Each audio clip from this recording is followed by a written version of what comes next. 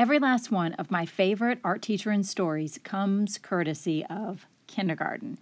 Never has a group of children kept me guessing more than this bunch of magic believers, mess makers, floor rollers, pants peers, joy bringers, and contagious giggling goobers.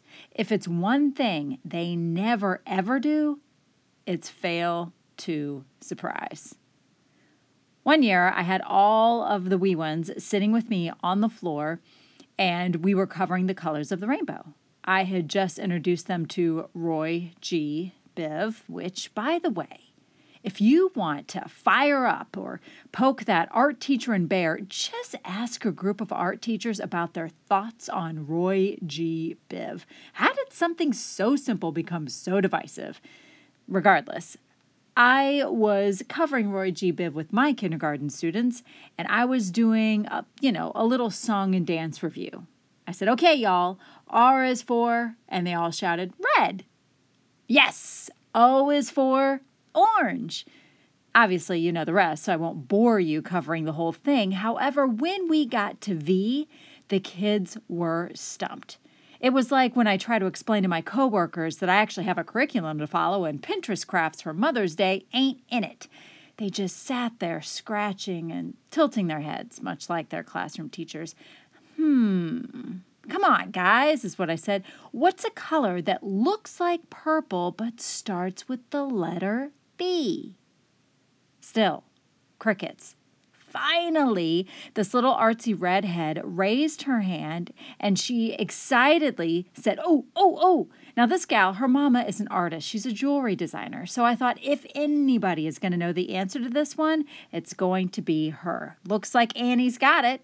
Okay, tell us what color looks like purple but starts with a V. Straightening her back to sit nice and tall, clearing her throat, Annie waited a beat to ensure that she had everybody's attention.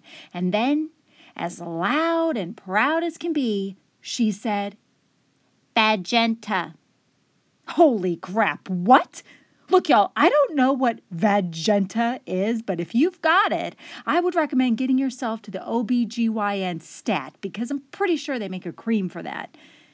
Now, the kids, seeing my jaw-dropped appearance and my bulging eyes, mistook my silence for approval, and then they all started saying, "Vagenta, vagenta." I suddenly awoke from my vagenta, I can't even say that word without my hands sweating, induced coma, and I shouted, "It's violet, you guys, violet, not that other word. Say it with me, violet." Did I mention that kindergarten likes to keep me on my toes? Like my tippy toes, y'all.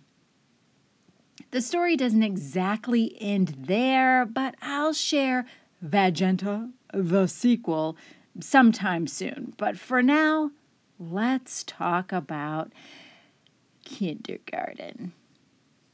In particular, let's talk about those first days in art with kindergarten. I don't know how kindergarten operates in your school, but in ours, they start the week after the rest of the school. The kindergarten teachers, they do a lot of testing and showing the students around the school during that first week. So on the second week, they hit the ground running with their very first day of school being a full day, complete with a visit to specials class. Side note, in my school, we call specials, the specials classes are music, PE, art, and library, because let's face it, we are special. Now, imagine that you're 5 years old.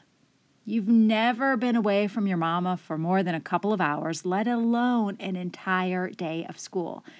You're introduced to so many new things: a teacher, a classroom, the cafeteria, the bathroom, the playground, and more. You're taught no fewer than 27 different routines for getting off the bus, walking down the hall, where to put your backpack, how to wait your turn at the drinking fountain, and so on. And then you leave your teacher, the one who has become your mama for the last couple of hours, and you're dropped off with another teacher. Now you're confused, maybe sad, definitely tired, always hungry, and, of course, you have to pee. because you're 5 and your bladder is literally the size of a pea, as opposed to your teacher's bladder, which is like the size of a seedless watermelon. With all of those thoughts in mind, do you really think that this kindergartner is going to be ready to hear your rules and routine spiel? Heck nah. Trust me when I tell you that just getting them in your room and sitting on the floor is a mind-blowing challenge, and most of y'all know that. You ever see those videos of folks trying to clean the panda house at the zoo while the pandas are just going nuts, messing up all their work? The poor zookeeper. Yeah? Well, that's like us with kindergarten. And for that reason, my first days in art with kindergarten, they look totally different than my first days with all the other grade levels. So today I thought I would share with you what my first days of art with kindergarten looks like, the artwork we create on those first days, and a little more. So let's first kick it off with just talking about getting them in the art room, because that alone is a challenge in itself. With kindergarten, assume nothing, teach everything. After I greet my kindergartners at the door, I ask one of them to hold the door for us to enter, and I remind them that they are simply the door holder, not the class high fiver as all of the kids walk in. And I also have to tell the kids, as you pass by the door holder, you can smile at them, because that's a great way to say thank you. No need to hug on them and love on them or high five them as you do. And as they enter my art room, I have that line of tape on the floor that I've talked about before that is usually an indicator for my other classes, not only how to get into my room, but mostly for them to stand on as they line up to leave. That tape line comes in really handy, though, for my kindergarten kids, as it creates a path for them to follow as they enter. The wee ones need visuals, and the floor tape does a great job of providing just that. And once they've entered my art room, I explain to them how I have rows of tape on the floor. This is where the real mind bender for kindergarten comes in, because for some reason they have a really tough time understanding coming in, filling a row, take a seat on the floor. It's like almost comical. If you've ever taught kindergarten, and I know you guys have, then you totally know what I'm talking about. I explained to them that they're going to stay in line, walk down the line of tape, fill in the first row, sit crisscross, facing me. Sounds simple. Just try making it happen on that first day. And once the first row is filled in, then I do the same routine with the second row and the third row. And sometimes this takes a binge. You know, they're a little bit chatty, they're curious about my room, they're inquisitive as to what's going on, and always, inevitably, one of them is going to say, "Are we painting today?" To keep the chatter at bay, and so that I can get them in my room and seated, I just kind of ignore the chatter, bypass the questions, otherwise I'll be answering them all day long, and instead I just dole out that praise like Halloween candy to trick-or-treaters. I'm like, wow, look at the first row. You're doing amazing. What an incredible group of kindergartners you are. I can tell you're going to be amazing artists. Now let's see who's sitting so nicely, hands in their laps. Look at you guys. You are all incredible. And without them even knowing it, I've just introduced them to the expectations and routines for entering the art room and for sitting on the floor. The kindergarten teachers at my school send students on the first day with name tags, which is so amazingly helpful. And if your classroom teachers don't do this, then I would recommend having a class list on hand, or maybe just politely requesting some name tags. Next up, we do introductions. And this is where I introduce call and response. I tell my students, I'm going to clear my throat, and it's going to sound like this. And whenever I clear my throat, I want you to clear yours. It'll sound the same. Let's try it. And then they do that. And then you're going to say and do whatever I say and do. Let's do it. My art teacher, and they repeat this. Her name is Mrs. Stevens. And I go through my name in a variety of voices and ways, having them repeat it after me a couple of times, just so they understand how to say my name, who I am, and exactly what it is I will be teaching them this year. And from there, if this is all sounding vaguely familiar, this part of my routine is a lot like what I do with all of my classes on the very first days of art.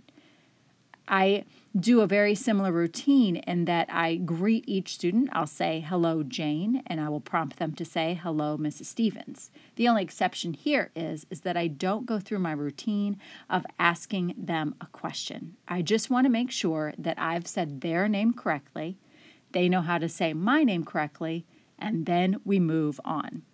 Now, I do introduce them to 2 classroom management tools on that first day. After our introductions, I share with them my Happy Sad board, which I've got a podcast episode about, and my open and close sign, which you can hear more about, and the episode titled Top 10 Classroom Hacks. I share the Happy and Sad board because it allows me to immediately reinforce my expectations. If you're sitting correctly and being a really good listener, I make lines under the happy face. If you're not doing the right thing, then I have to make lines under the sad. That's a bummer, so let's see if we can make this board happy. I see a first row that looks great. I'll add a tally mark. I see a second row that looks awesome. I'll add another line. I see friends with their hands in their laps, and you get the idea. Any behaviors on that first days that you wish to really reinforce, you better believe that that happy and sad board is going to have your back.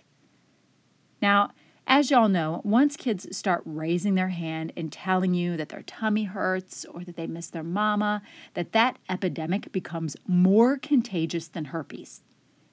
So I hear. For that reason, I right quick explain the open and close sign so that my students understand what a listening time is and what it will look like.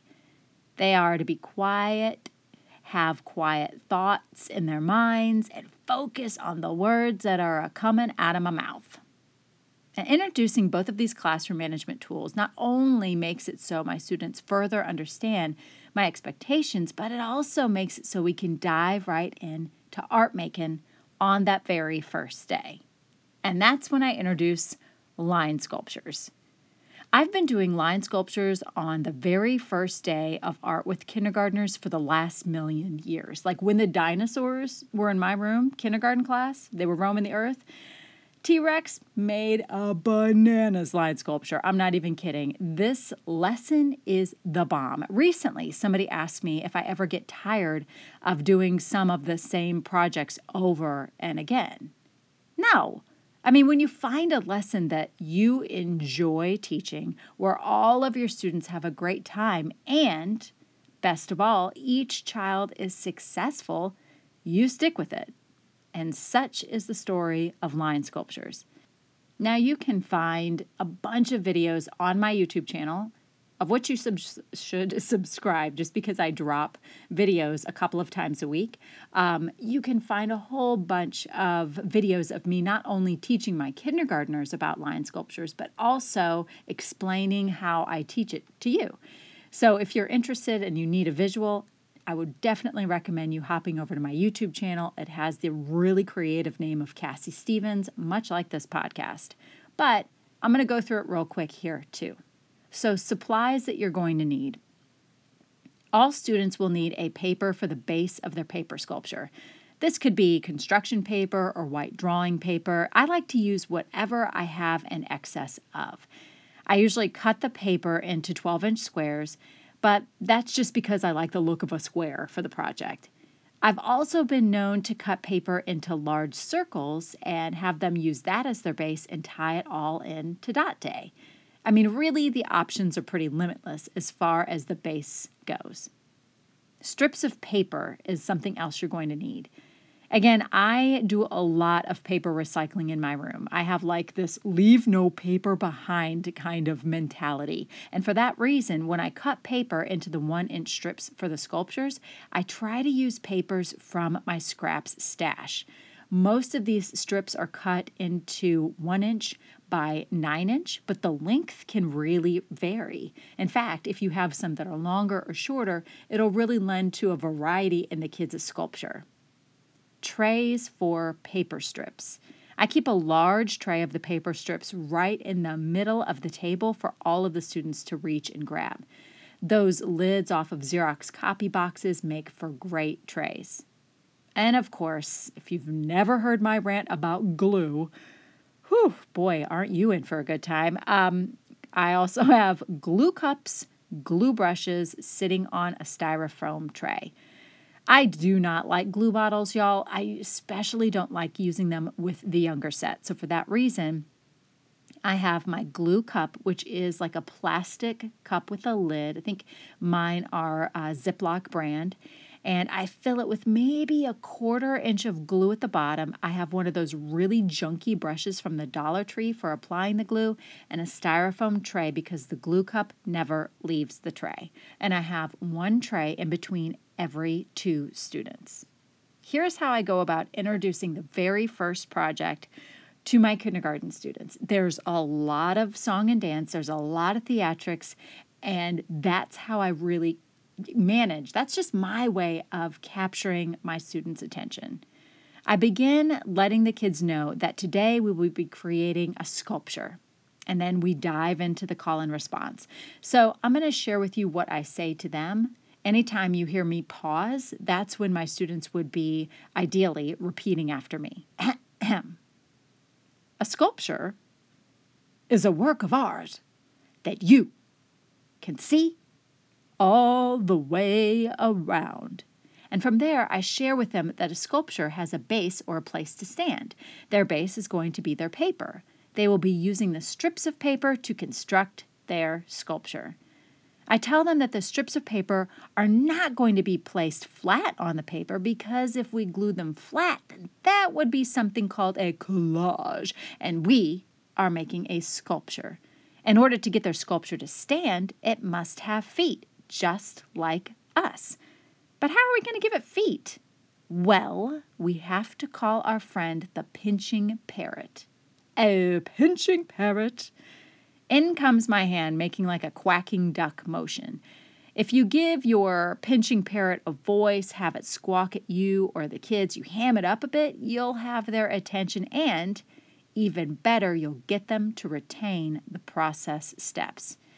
I show them how the pinching parrot will pinch one side of the strip of paper and then the other side, and this creates feet for their sculpture to stand. And then that's when I ask them, but how will I get my sculpture to stand on the base? They all shout glue. It's here that I pause to explain my glue system.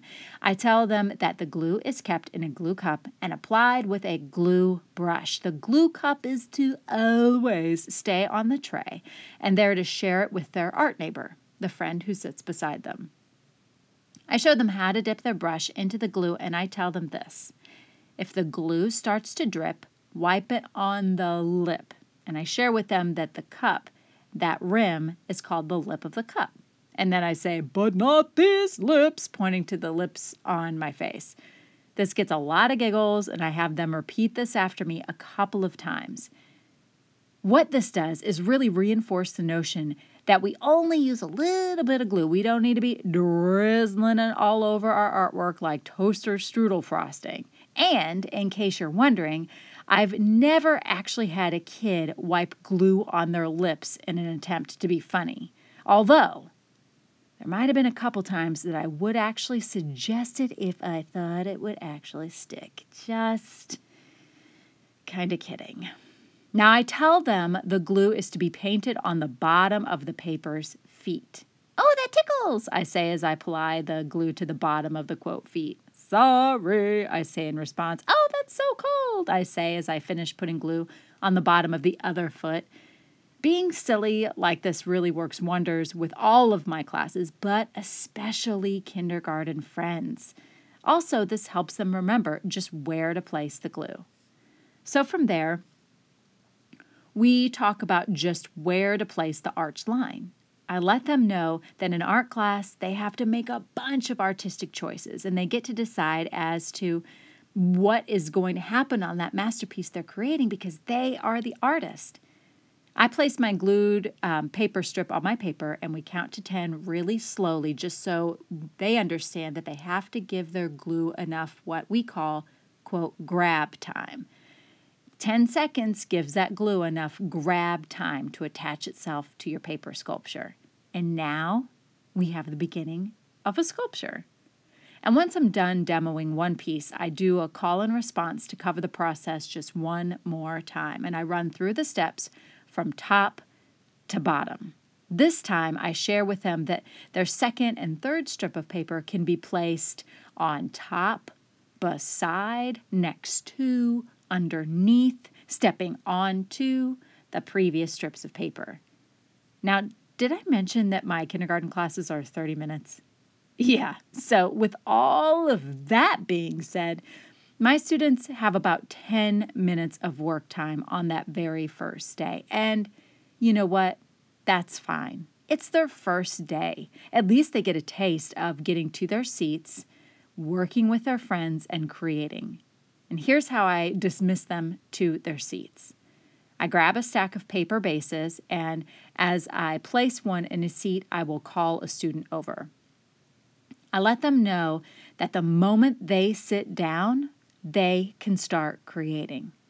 This takes maybe 2 minutes to get all of the kids in a seat and working. And from there, I walk around from table to table, greeting them, asking them how they're doing, but most importantly, writing their names on the back of their paper. And I do this for them so that they can spend as much time as possible on that first day creating. And they absolutely love it. I love it too. The whole time they're working on these sculptures, you will hear them say things like, "Oh, that tickles," or "wipe it on the lip, but not these lips," or counting to 10, or calling their pinching parrot. They are so stinking happy, and it brings me so much joy to give them that gift on the very first day, to give them that impression of what creating is like on the first day. Now, 10 minutes later, at the end of art class, I ring my chime and I tell them that we are going to be sculpting some more next time. Now, I tell them we're about to play a little game of Simon Says. I lead them through Simon Says until all of their glue cups are covered, all of their sculptures are on the floor up against the wall so they can dry, and all of them have lined up, ideally, quietly, more than likely, a little chatterily-ish. That's a new word. Write it down. Now, did I cover rules on this first day? No. Did I go over my cleanup procedures? Heck no. My cleanup procedures is not a round of Simon Says. All of that's yet to come. What I did cover are a ton of routines as well as get them working and creating right away. They leave my room having had a wonderful time and feeling successful in art.